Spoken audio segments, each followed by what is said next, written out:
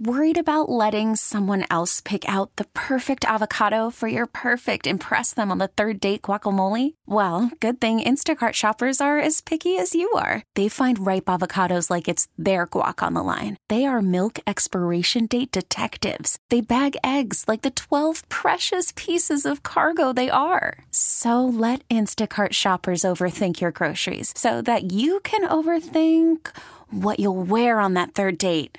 Download the Instacart app to get free delivery on your first 3 orders while supplies last. Minimum $10 per order. Additional terms apply. Hiring for your small business? If you're not looking for professionals on LinkedIn, you're looking in the wrong place. That's like looking for your car keys in a fish tank. LinkedIn helps you hire professionals you can't find anywhere else, even those who aren't actively searching for a new job but might be open to the perfect role. In a given month, over 70% of LinkedIn users don't even visit other leading job sites. So start looking in the right place. With LinkedIn, you can hire professionals like a professional. Post your free job on linkedin.com/recommend today. This is the Sports Edge with Rick Wolf on your flagship station for New York sports. The Fan, Sports Radio 66 and 101.9 FM, WFAN, New York. Hi, everybody, and welcome to this week's edition of Rick Wolf's Sports Edge. I'm your host, Rick Wolf. Well, as I mentioned on last week's show, this morning I want to do a deep dive and discuss both the short-term as well as the long-term impact that the new rules regarding college student-athletes being able to make money from selling the rights to their name, image, and likeness, or NIL in short, and what that's all going to mean for college athletes and perhaps for, down the road, current high school athletes. Now, as we've discussed on this subject on the Sports Edge for over the last year, these landmark changes that are occurring to the NCAA and its student athletes have been quite simply astounding. I mean, anyone who has followed college sports in their lifetime, or perhaps even played at an NCAA institution, or has had a son or daughter who has played college sports, well, you know full well that the rules and regulations regarding one's amateur status have been well-defined and strictly enforced by the colleges. I mean, in short, I grew up in a time, and many of you did as well, where college athletes were not allowed to earn a dime from any kind of endorsement deal or make any kind of money from outside entrepreneurial ventures. And if you did, well, you immediately jeopardized your amateur status as an athlete. And not only would you ruin your eligibility to play in college, but more than that, being stripped of one's amateur status carried a taint with it. That is, that you knowingly did something wrong, that you were caught, and now you're going to pay the price. In effect, you were shamed. It was as simple as that. But that's now all in the past. Thanks to a very strong decision from the United States Supreme Court and thanks to a bunch of individual states which are supporting this movement, college athletes are now finding themselves open to all sorts of new money-making ventures while they're in school and still playing sports. In effect, student athletes can generate income beyond their college athletic scholarships. And these monies, they can come from social media deals as influencers, doing endorsements with local sponsors, sneaker deals. In short, the possibilities seem to be endless.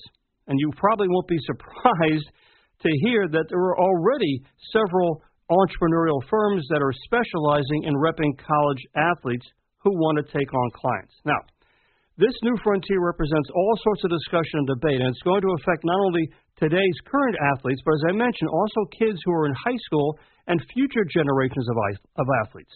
And to that end, I've asked our longtime Sports Edge contributor, sports commentator, and attorney Steve Callis to join me this morning to map out all the legal aspects of these changes. And I've also asked Noah Savage, all Ivy League basketball player at Princeton, who now does color commentary for ESPN on college basketball, to discuss all of this with me. Steve, Noah, good morning. Great to be with you as always, Rick, and with Noah. Good morning. Hey, guys. Look, Steve, let me start with you because we have a lot of ground to cover here. Was this movement started with the college athletes basically recognizing that the coaches and universities that they played for were making millions and millions of dollars, that the athletes had a hard time finding a few bucks, in order to pay for their meals and personal expenses. Is that the real genesis of this? Well, I think there's no question that that's a major part of it. You can go back to the 1984 Supreme Court case, NCAA against Board of Regents of the University of Oklahoma, where Justice John Paul Stevens gave an impassioned, almost quaint today about the, benefits of amateurism and how we have to keep that. That was specifically ruled as dictum in this Supreme Court case, the Alston case from a couple of weeks ago. But of course, back then, the NCAA was big, but it wasn't a gigantic industry. Coaches were not making $6, $8, $10, $12 million a year, plus their sneaker deals, which didn't come really into effect until later. So that's kind of been rejected by this court. I think the real, and the holding of the court is essentially the NCAA has committed antitrust violations because they are kind of the monopoly and the dictator, if you will, overall college sports. But the interesting opinion to me, and if anybody was going to read something, I wouldn't tell them to read the 40 or 45-page decision of the Supreme Court, although that's the law of the land. The scary thing, I think, for the NCAA is the Kavanaugh concurrence, which is only 5 pages, and I would recommend that everybody read it. But in that decision, Kavanaugh said, this decision, the Alston decision from a couple of weeks ago, is limited only to these education-related expenses, as you know, Rick. Yeah. But he essentially said anything that the NCAA does now is going to be looked at under normal rule of reason scrutiny from an antitrust perspective, and that essentially means that they're just going to look at it as they would any other business in the country. And Kavanaugh's 2 specific quotes I'll give you quickly are, the NCAA business model would be flatly illegal in almost any other industry in America, and price-fixing labor is price-fixing labor, and price-fixing labor is ordinarily a textbook antitrust problem because it extinguishes the free market in which individuals can otherwise obtain fair compensation for their work. People have talked about that. Athletes have complained about that for decades now, but this immediately flips the switch and changes virtually overnight everything that we've thought about in the past versus July 1 this year and looking forward. At that point, I'm going to bring Noah Savage into this conversation because obviously, Noah, it wasn't that long ago that you were in college at Princeton playing basketball and obviously a big-time Division I program. And yet, the fact is that, even back then you were asking the same questions. Well, what's going on here? How come the major sponsors of the NCAA are able to cash in on my likeness and image, and yet I don't get paid a dime? And quite frankly, when you're in college, as with most student athletes, money is hard to come by. And I know you were. This all goes back to the Ed O'Bannon case, the basketball player at UCLA, and how he filed a lawsuit, and eventually he won that case. And I know you were one of the players who benefited from that. Yeah. Tell me how you came to the same conclusion that it's about time for this old world to change.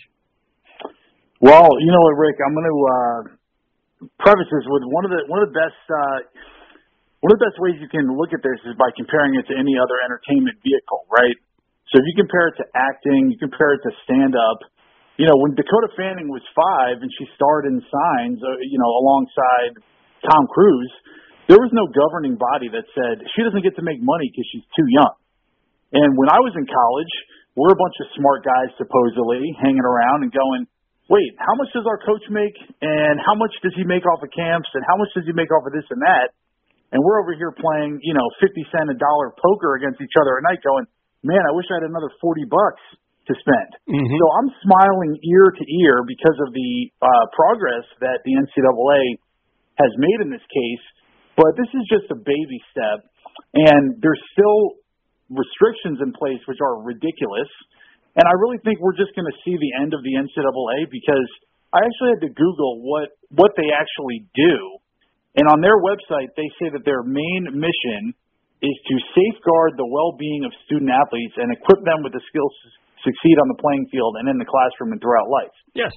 I can't think of a single thing the NCAA did for me when I was in college playing D1 basketball. They had no relationship with the student athlete. All they are was a net. They catch all the talent, and then they sell it to sponsors, and they say, you can't benefit off it. Well, that's yeah. I mean, I know you've felt strongly about this for some time, and you did a nice job there, basically summarizing your feelings about this. Is it fair to say, among the three of us, that we do think this is going to be the end, the death knell for the NCAA? That the Power 5 conferences are basically going to say, well, you know what, your day is come and gone. We're going to basically be charged with overseeing all of our athletes and what they do in terms of endorsement deals anyhow. So the NCAA, I'm not really quite, as you said, Noah, I'm not really quite sure what you provide for us in terms of any kind of leadership or help. Why does it even need oversight? It's a free market. So if you can go out and get 5 million Instagram followers or TikTok followers, go make money. I don't care what you do. That's the free market. So I don't get why in this one subset of people known as athletes, there needs to be some sort of regulation. And people are going to go, well, there's going to be a power imbalance with recruiting. There's already such a huge power imbalance. Let me stop you there. And football or basketball. It's crazy. We're talking this morning with Noah Savage and Steve Callis. Let me ask you this, because we're already, in just the last few weeks, deals for college athletes, student athletes, they're doing endorsement deals for everything from fireworks to tea, scented candles, personal appearances with autograph signings, and that's just the tip of the iceberg. But let me ask you this, guys. Those headlines were made this past week with a booster of the University of Miami. And this fellow is very, very well off, and basically he announced that he's going to pay each member of the University of Miami football team, that's 90 players, $500 a month to each one of them.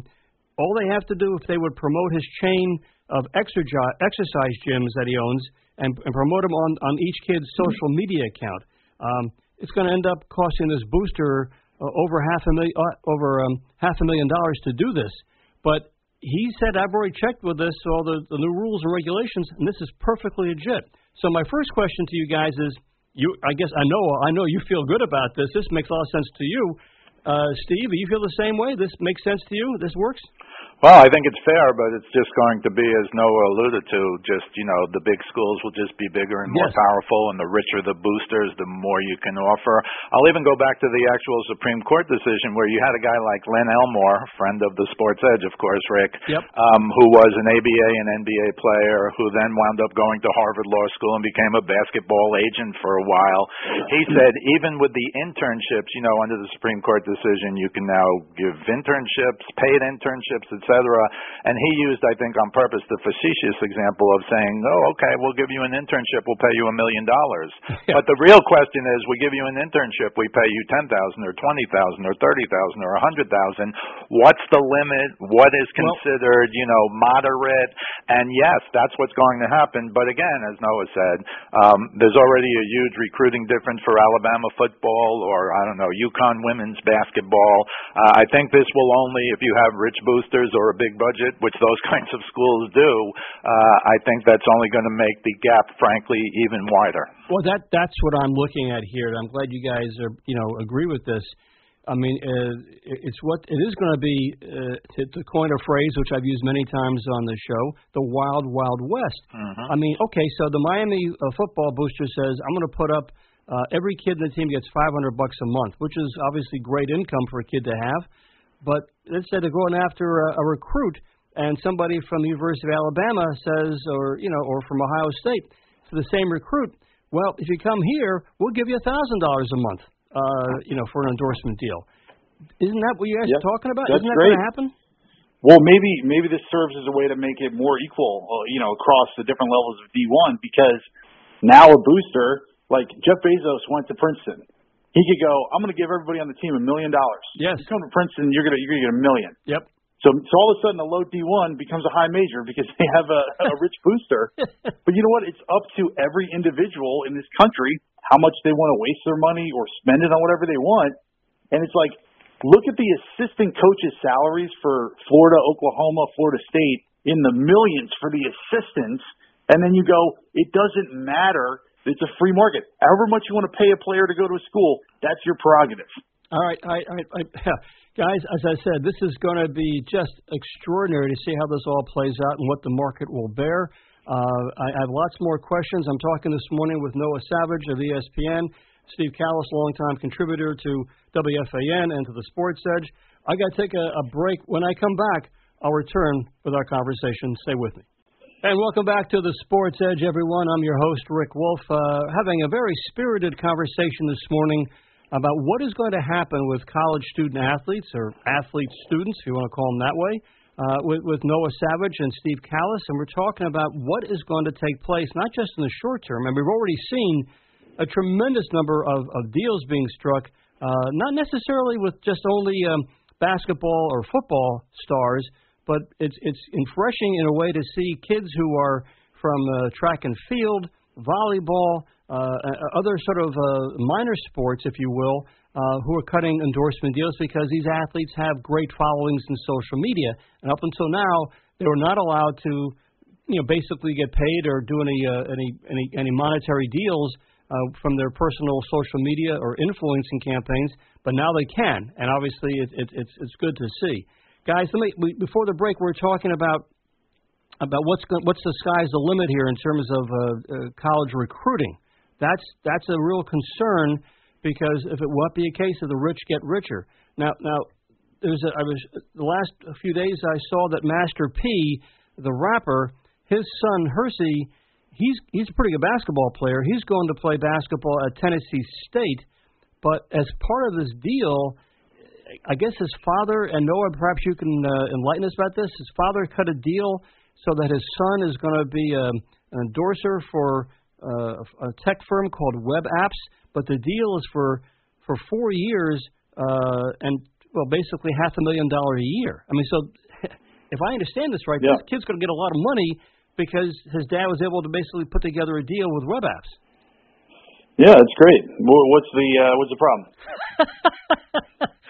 I mean, I just don't understand. We've been brainwashed, Rick, it feels like, to think that the NCAA has some sort of rhyme or reason to stop athletes from being paid.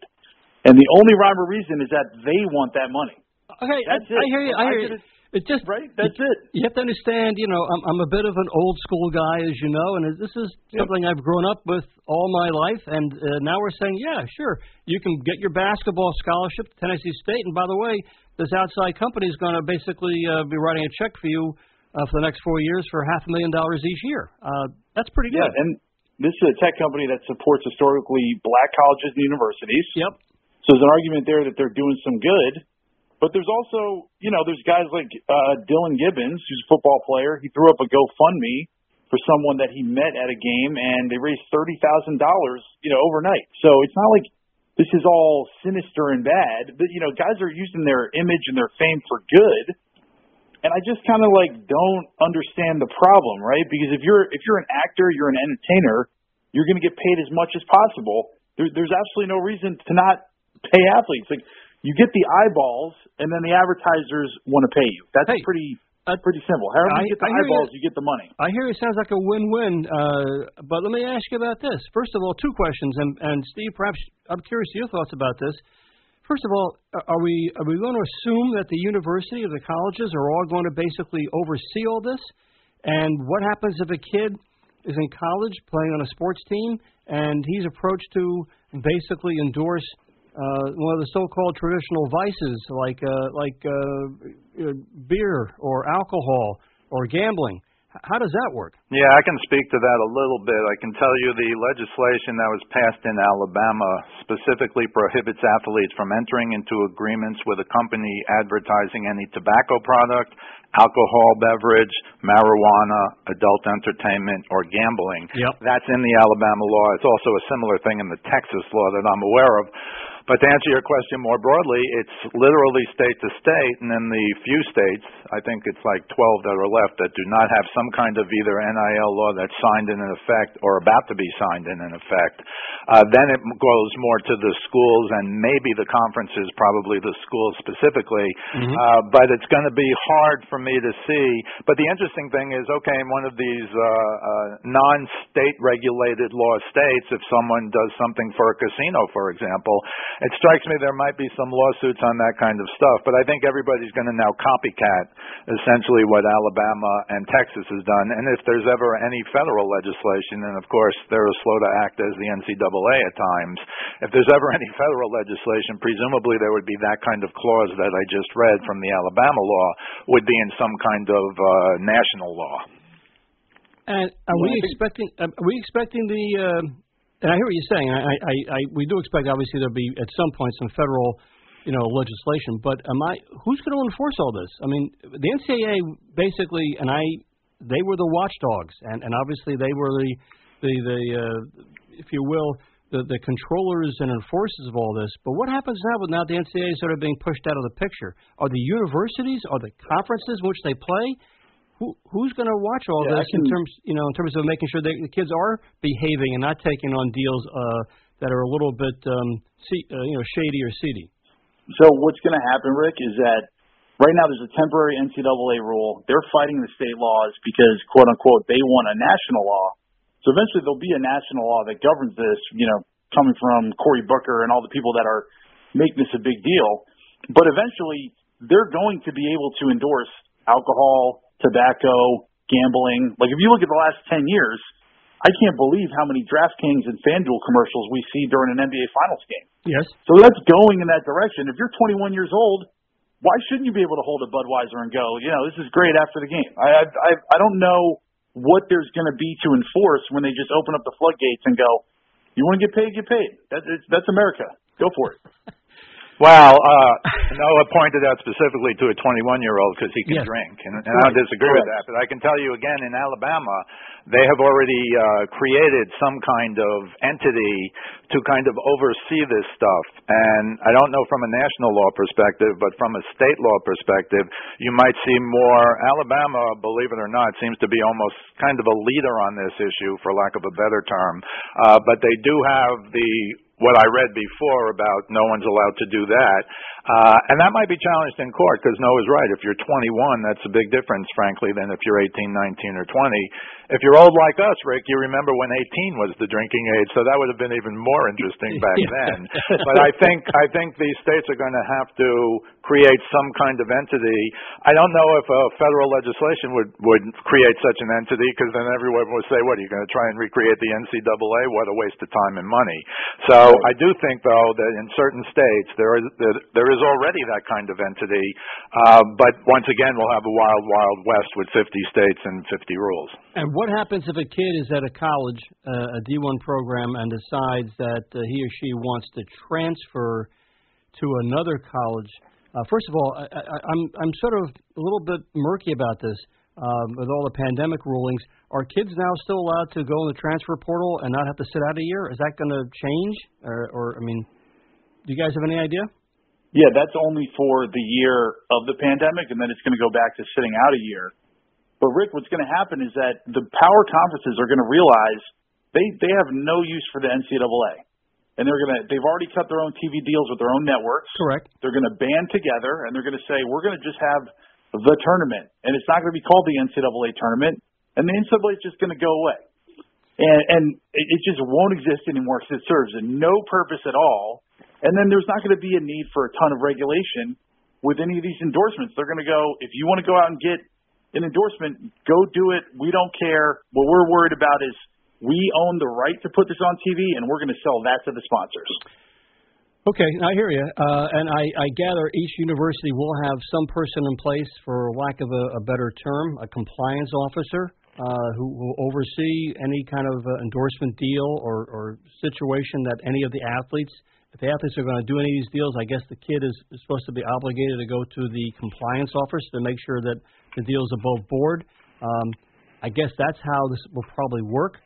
I do know, of course, that there are already, and you guys know as well, there are a lot of entrepreneurial firms that have popped up seemingly like mushrooms overnight to embrace the student athletes and help them make money. I mean, let's see here. There's a firm in Nebraska called Open Doors that helps generate endorsement opportunities. And they said they've already received more than 1,000 offers through its system already from college athletes. Another one's called Icon Source. More than 2,000 athletes have built profiles on its platform. company in Florida called Dreamfield, specializing in personal appearances by athletes. Well, obviously they do signings and they get paid to show up at events. They've had lots of business so far, and perhaps the leader is something called Mogul, M-O-G-L, which was started by a couple of Notre Dame grads, and their business is booming. So clearly, to Noah's point, college athletes who are basically scripting to find a few pennies during their college career, even though they're on scholarship, they can't wait to get representation and make things happen. Whether again it's autograph signings, doing endorsement deals, having their websites or social media, all be embraced by influencing campaigns. I mean, it's extraordinary. Yeah, I have an ad actually from Dreamfield that says some of the early prices for meet and greets and autograph signings with Dreamfield, and they have a picture of Mackenzie Milton, who's the quarterback at Florida State, and Derek King, King, right from Miami. At Miami, and they're both. You can get them both for $2,000 a piece. And going back to Open Doors, which you mentioned, Open Doors is co-founded by a former Nebraska linebacker. So from the USA Today from a couple of days ago, these companies provide a window into what NIL legislation may cost major universities willing to make a heavy investment. Open Doors has partnered with the Cornhuskers, with Nebraska Athletics Department on a deal worth $250,000 annually. So there's a lot of money flowing not only to the players, but to these kinds of organizations, which I know they just popped up kind of on July 1st because they're legal, but they've been in the works for at least a few months.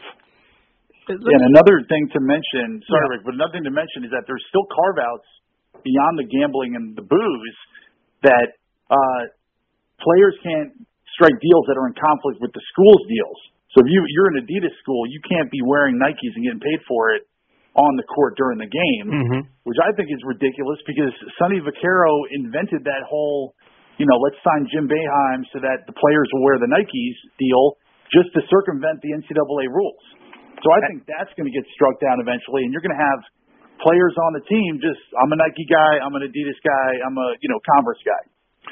Well, and Rick, if I could, on that particular point, Alabama prohibits athletes, quote, from wearing any item of clothing, shoes, or other gear while wearing athletic gear or uniforms licensed by the university. So that would say, essentially, you can't wear Nikes if you're at an Adidas school. But in New Mexico, and I understand New Mexico isn't Alabama from a national sports perspective, but New Mexico does not allow students to, quote, prohibit or discourage a student athlete from wearing footwear of the student athlete's choice during official mandatory team activities, so long as the footwear does not have reflective fabric or lights or pose a health risk. So in New Mexico, at least, you can do exactly what Noah is already talking about, but at other schools, and most of the major schools, and I'm going to guess the major states, are going to say, no, you can't wear Adidas if you're at a Nike school.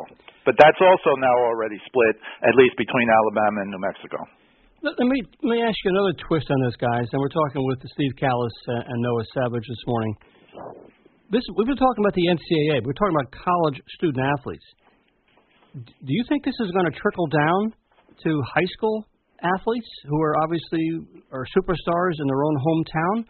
I mean, I'm trying to think why that wouldn't happen, but if you follow the same sort of logic that you guys are talking about here, why wouldn't a high school athlete be eligible to make a local endorsement for the local pizzeria or something like that?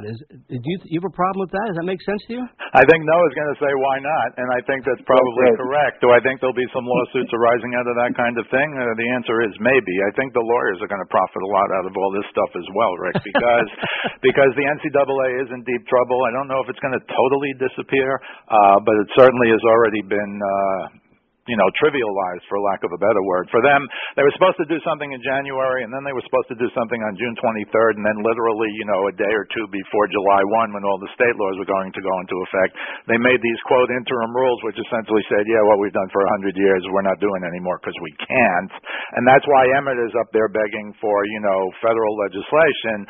But I'll also point out that, not by name, but Justice Alito, way back in oral argument, pointed out that, the president of the NCAA is making $4 million a year, which again goes back to '84 when these things just didn't happen. Now it's so many billions of dollars going to, as Noah said, everybody but the athletes, that it is time for a change. And if anything, that change is long overdue. Yeah, and just to jump in real quick, Rick. Go ahead, Noah. All you need to do to know how much of an amateur, quote-unquote, event the NCAA puts on is go to a NCAA tournament game in person, which I've been able to do as a broadcaster. Every inch of that arena is sponsored, is corporately run. I had to switch out my water bottle for a Powerade cup, and zero of that money is going to the players who are putting on the show that everybody's watching. It feels like the Super Bowl. Yeah, but of course, you can make a counter argument, especially at the Division I level, that these kids are all getting, full athletic scholarships, which cost a lot of money. Isn't that the quid pro quo? Well, Rick, I'll say that's the old person's defense, which I somewhat agree with you being an old person. But, yeah, sure, in the old days it was like, yeah, we give you room and board, tuition, books even, et cetera, et cetera. But if you gave a guy $100 to fly home for Christmas, that was like a big NCAA violation. Yes. Still might be for all I know. But I think there's been some limits on that. But, yeah, way back when, you can say now these colleges, $50,000, $60,000 a year, 4 years, et cetera, et cetera. But I do agree with the more modern version, for lack of a better term, that, yeah, these guys should get paid. Because, again, coaches, college coaches, and you talk to these coaches who are making millions. Well, when I started out, I made $7,500 as an assistant. Yeah. But those days are long gone. And I think even the Supreme Court, I think there was a strength coach at Alabama who was making $750,000 a year, to work the weight room. And again, I'm not knocking that. It's free market, as Noah has said. So I understand the old day view of it, but I was on a D1 scholarship to play baseball as well, and I could have used some money back then, as we all could have, and I'm certainly not against pretty much any of this. Do you guys see any downside to this at all? I know, I'm sure you don't. But No, I do. What is the potential downside or risks or concerns? So it's the same downside you see with social media in general, which is we're getting so far away from the point of sports that you got to look to WWE is a closer model than the old school way of amateur sports, because this is really about teamwork and competition and, having lifelong friends and going through struggles. And if every second you're looking over at the locker next to you and a guy's posting a dumb TikTok, you're getting so far away from the point of sports that it's really just becoming entertainment. So I do see the downside and the kind of the lack of the purity of the game, where guys are going to be more focused on their endorsement deals and this $2 million than they are on the actual point of sports, which is camaraderie, coming together, winning, competition, etc. That's interesting, because, obviously sports does fall under the umbrella of entertainment, but to your point, if a kid is on a college team and he's making or she's making so much money from the outside endorsements, you can see how they could easily get distracted as to what is their top priority. And that would have a real impact on the coach as well, basically being in an awkward spot to talk to one of their top players saying, look, we got to have you focus now on practice or in the games or in our chalk talks. We can't have you being bothered by other pulls on your time. The athlete might say, yeah, but I'm making $500,000 on my social media account. I think that comes first more than playing on the team. This is going to be kind of weird for college coaches to have to deal with this. Well, I think an additional downside is going to be the underbelly of college sports that has been there forever, and how will these payments be couched? How will they be made? Will there be deals where we give you an internship for $5,000, but then we somehow get you some money some other ways? This all goes back to paying parents to let their kid go to the school, et cetera. So I think that's only going to be, if anything, multiplied. Even though these kids will be making money, they'll be making more money, and I think in ways we don't even know about yet. I hear you. All right, let me take a time out. I just find all this fascinating, and you guys obviously are well-versed in this. We're talking, of course, with Steve Callis and with Noah Savage. Let me take a time out. When I come back, we'll continue with our conversation about college sports. Stay with me. Hey, don't forget, Richard Neer will be along at 9 o'clock this morning following the Sports Edge. Richard Neer, of course, is always just a terrific listen. And also some other news, a quick note, I'm in the process of upgrading my website at AskCoachWolf.com so that it's easier to navigate the various podcasts, my blogs, my books, and how to contact me. This new upgrade of Ask Coach Wolf, it's probably going to be launched probably in early August. I'll, of course, keep you posted as things come together. We're talking this morning about these immediate changes to kids, college athletes, being able to monetize their experience in the world of college sports. And we're talking with attorney Steve Callis and ESPN commentator Noah Savage. We're getting some great thoughts and comments about this. Guys, let me ask you this. And I don't know this because, again, this is all sort of uncharted territory with the Supreme Court ruling, and obviously various states are now putting out their own laws about what was allowed and what isn't. We're talking primarily about the Power 5 conferences and the Division I athletes. What about kids at the Division II or Division III level, where obviously, particularly in Division III, there are no scholarships for sports? Some D2s do offer money. But what is your sense here? Is it if you're a Division III athlete, I assume you'll be able to do the same thing? Do you guys see any restrictions on them, even though these kids are not, I mean, those are the kids, quite frankly, who are paying their way or taking out loans to go to college. Do you think they're going to benefit from this too, right? I think that's right, but I think it's just more of an upside. You know, the superstars, the Trevor Lawrence last year or the Zion the year before, you know, those are the people who are going to make incredible money. But there does seem to be, especially if you're in an area, I'll just pick Iowa as an example. You know, if you're a star player in Iowa at a local level, I think you're going to make some money. I just don't think you're going to make a lot. But as we've talked about for years, if not decades, Rick, any amount of money for some kids is going to be a really good plus. So, yeah, I think it's coming. I just don't think at the same level as we're going to hear or what we're already hearing about essentially D1 athletes. I mean, somehow it seems almost from my perspective like that's okay, these are the kids who are really going to benefit the most. They may not make the kind of money that these D1 athletes who have big followings may have, but you know, if you're at a D3 school or a D2 school and just getting a partial scholarship, I mean, you could really, you just said, make some real money as you're going through college and maybe get rid of some of your debt or just be able to have groceries in order to eat. I mean, that to me seems like a real win-win, and it seems, for lack of a better word, it seems sort of pure. I mean, it just seems like this is great. Noah, I assume you feel the same way about this? Yeah, I mean, it will open the door for the D2 or D3 athletes who just want to run a small business or want to run a camp or might have a talent for singing or dancing or whatever that can get some views on social media. Before they wouldn't be able to monetize that, and now they can. So I think it'll be few and far between, but I think a couple D2 or D3 athletes who are able to get that social media following will certainly be able to benefit. Now, let me talk about the college coaches. I mentioned them a few minutes ago before the break. This is going to be a whole new world for college coaches in terms of not only recruiting, because, yeah, they're going to have to look at kids and say, okay, well, if you, as I mentioned, at the top of the show, if you come here, if you go to University of Miami, this guy who's a booster with deep pockets is basically guaranteeing each kid in the football team $500 a month. As I just mentioned, his exercise gyms on their social media accounts. Okay, let's say you're a recruit to Miami and you're saying, well, I also want to look at University of Georgia or Florida State, and you're the coach. You say, well, I'm going to have to somehow find a way to top that $500 a month guarantee from Miami. College coaches, I mean, they really can't pay the kids, obviously. That sort of violates all the rules, but are they going to be able to work with their booster clubs or alumni association to make these kind of, very, very enticing deals? Is that legal?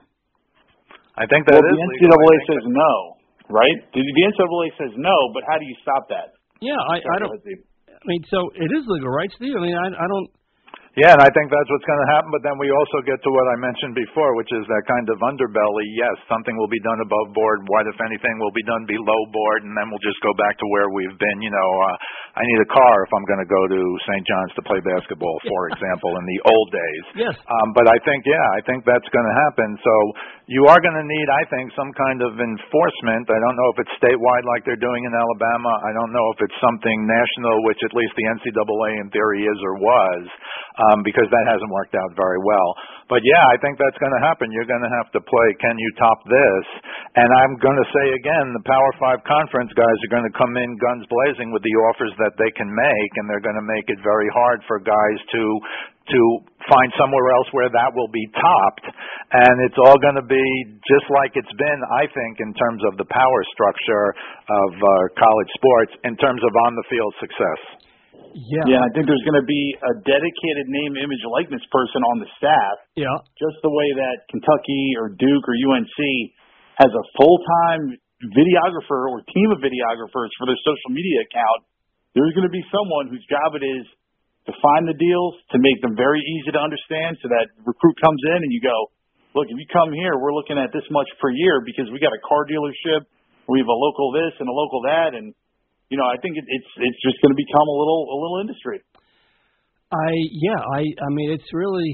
I guess technically, the universities, the college coaches are not paying their athletes, but of course, it's just really kind of a facade because they're the ones doing the recruiting, and they're telling the recruits, yeah, we have all this money lined up from our various alums and from our booster clubs and sponsors, and so you'll get paid. In addition to your full athletic scholarship, you will get paid as well. You can count on this amount of money every month coming in from these outside sponsors, whether it's for your website or your Twitter account, whatever it might be. That money is guaranteed. And as you said, it's going to be a case where the rich get richer because, if a kid is looking to go to a mid-major and he's also being recruited by Ohio State or Michigan, which have much deeper pockets, the kid's going to go to is going to go where the money is. It's really kind of weird. I guess also one of the demands any kid's going to make of a college coach is say, okay, you got me the full scholarship, you got me the endorsement deals. Now I want to make sure that I'm your starting quarterback. How does that work out? That's the same as it's always been, and by bringing it above board, I don't really understand what's going to happen below board because everything will be above board. Yeah. So if I'm getting recruited by the Big Ten, I'm going to be able to get the same offers from Ohio State that I can get from Michigan, and it's kind of going to revert to what it already is now, which is, do I like the coach? Do I like my teammates? Do I like your offensive system? Because within a conference, there are going to be similar deals. Yeah. Well, I think personally that there's always going to be a below board to some extent. You just don't know what the extent is. That's why it's below board. Yep. I think that will still be in existence, and I think that will have some effect. And I think in the years to come, we will eventually hear about some scandal that's happened at some institution. So I don't think that's going to disappear, even though I understand what you're saying, Noah, which is all these deals at the first level are going to be published, if anything. You can already find tons of articles about all the NIL deals that have been made, and they're already in the thousands, as far as I can tell, after literally like 1 week. Yeah, it's really been quite a money grab for these college athletes who obviously are all online, and they all realize that this is their golden opportunity to make some real money right away. I am becoming a little concerned, though, still, and I understand what you're saying, though, about, this is how it's been in sports. It's still very competitive, and the best players play. But if I'm a kid who's been highly recruited to go to a top program, and I get on campus, and for some reason I'm not getting the kind of playing time that I thought I was promised, that's going to have a real negative impact, perhaps, on my NIL, on my endorsement deals, and maybe the time has come for me to go someplace else. Now, you're going to say, well, that's how it is today anyhow. Kids don't have playing time, they transfer. But it still seems a little awkward. I mean, I see that as a potential real kind of issue for college coaches to have to deal with. Yeah, well, it's going to be, increasingly hard to teach young people the difference between what it looks like on Instagram and what it really is. And when you're getting recruited and they have a video presentation and a name, image, likeness deal and they got some money on the table, that's one thing. But when you show up, you still got to run wind sprints and score points. Otherwise, you're going to be asked to transfer. And that's the missing part that people don't talk about is if you go to Kentucky and they don't win, I mean, look at how many people transferred from Kentucky basketball last season. That wasn't by choice. That was, you didn't meet expectations. You need to go down a level. Yeah.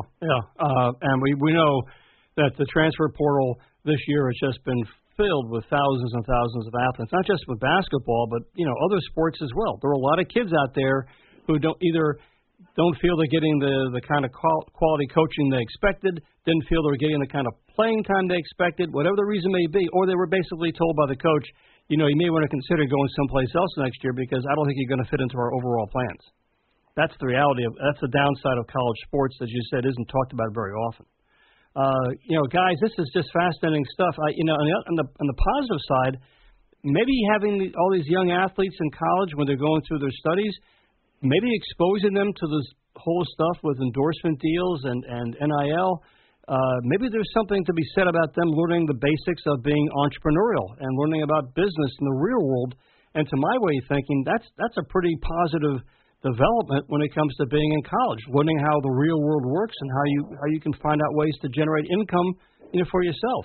Well, I think that's probably a good idea, and will have a modicum of success. But I also saw one school, I don't know if it was Penn State, but one school is requiring anyone who gets an NIL at their school to take a finance course, which is probably going right into what you were talking about, Rick. And maybe that will be copied also all over the country. I don't know how much attention big stars will pay if they're making a ton of money because they've already made the money, but I think that at least is a good start and a good idea. Yeah, I think financial literacy is something that should be taught certainly in high school, but obviously by the time the kids get to college, especially if some of these kids really start to earn some real money, they need to have some background in finance and to understand some debits and credits along the way.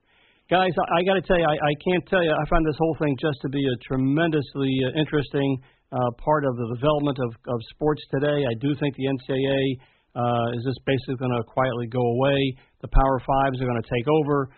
And for all the good points you've made today, but guys, I just find this to be absolutely intellectually fascinating, and obviously I'm so glad to have you guys on the show this morning. So thank you both, Noah Savage from ESPN. Thank you, of course, for your good insights and thoughts, and of course, Steve Callis, as always. You're right on top of this stuff from a legal perspective, and it's really good to hear. Guys, thanks again. I'm out of time. And that's going to do it for me in this edition of the Sports Edge. My thanks this morning to Pete Hoffman for helping out. Stick around for Richard Neer. He's up next. I'll see you next Sunday right here on the Sports Edge. This episode is brought to you by Progressive Insurance. Whether you love true crime or comedy, celebrity interviews or news, you call the shots on what's in your podcast queue. And guess what? Now you can call them on your auto insurance too with the Name Your Price tool from Progressive. It works just the way it sounds. You tell Progressive how much you want to pay for car insurance, and they'll show you coverage options that fit your budget. Get your quote today at Progressive.com to join the over 28 million drivers who trust Progressive. Progressive Casualty Insurance Company and Affiliates. Price and coverage match limited by state law. Okay, picture this. It's Friday afternoon when a thought hits you. I can spend another weekend doing the same old whatever, or I can hop into my all-new Hyundai Santa Fe and hit the road. With available H-Track all-wheel drive and 3-row seating, my whole family can head deep into the wild. Conquer the weekend in the all-new Hyundai Santa Fe. Visit HyundaiUSA.com or call 562-314-4603 for more details. Hyundai, there's joy in every journey.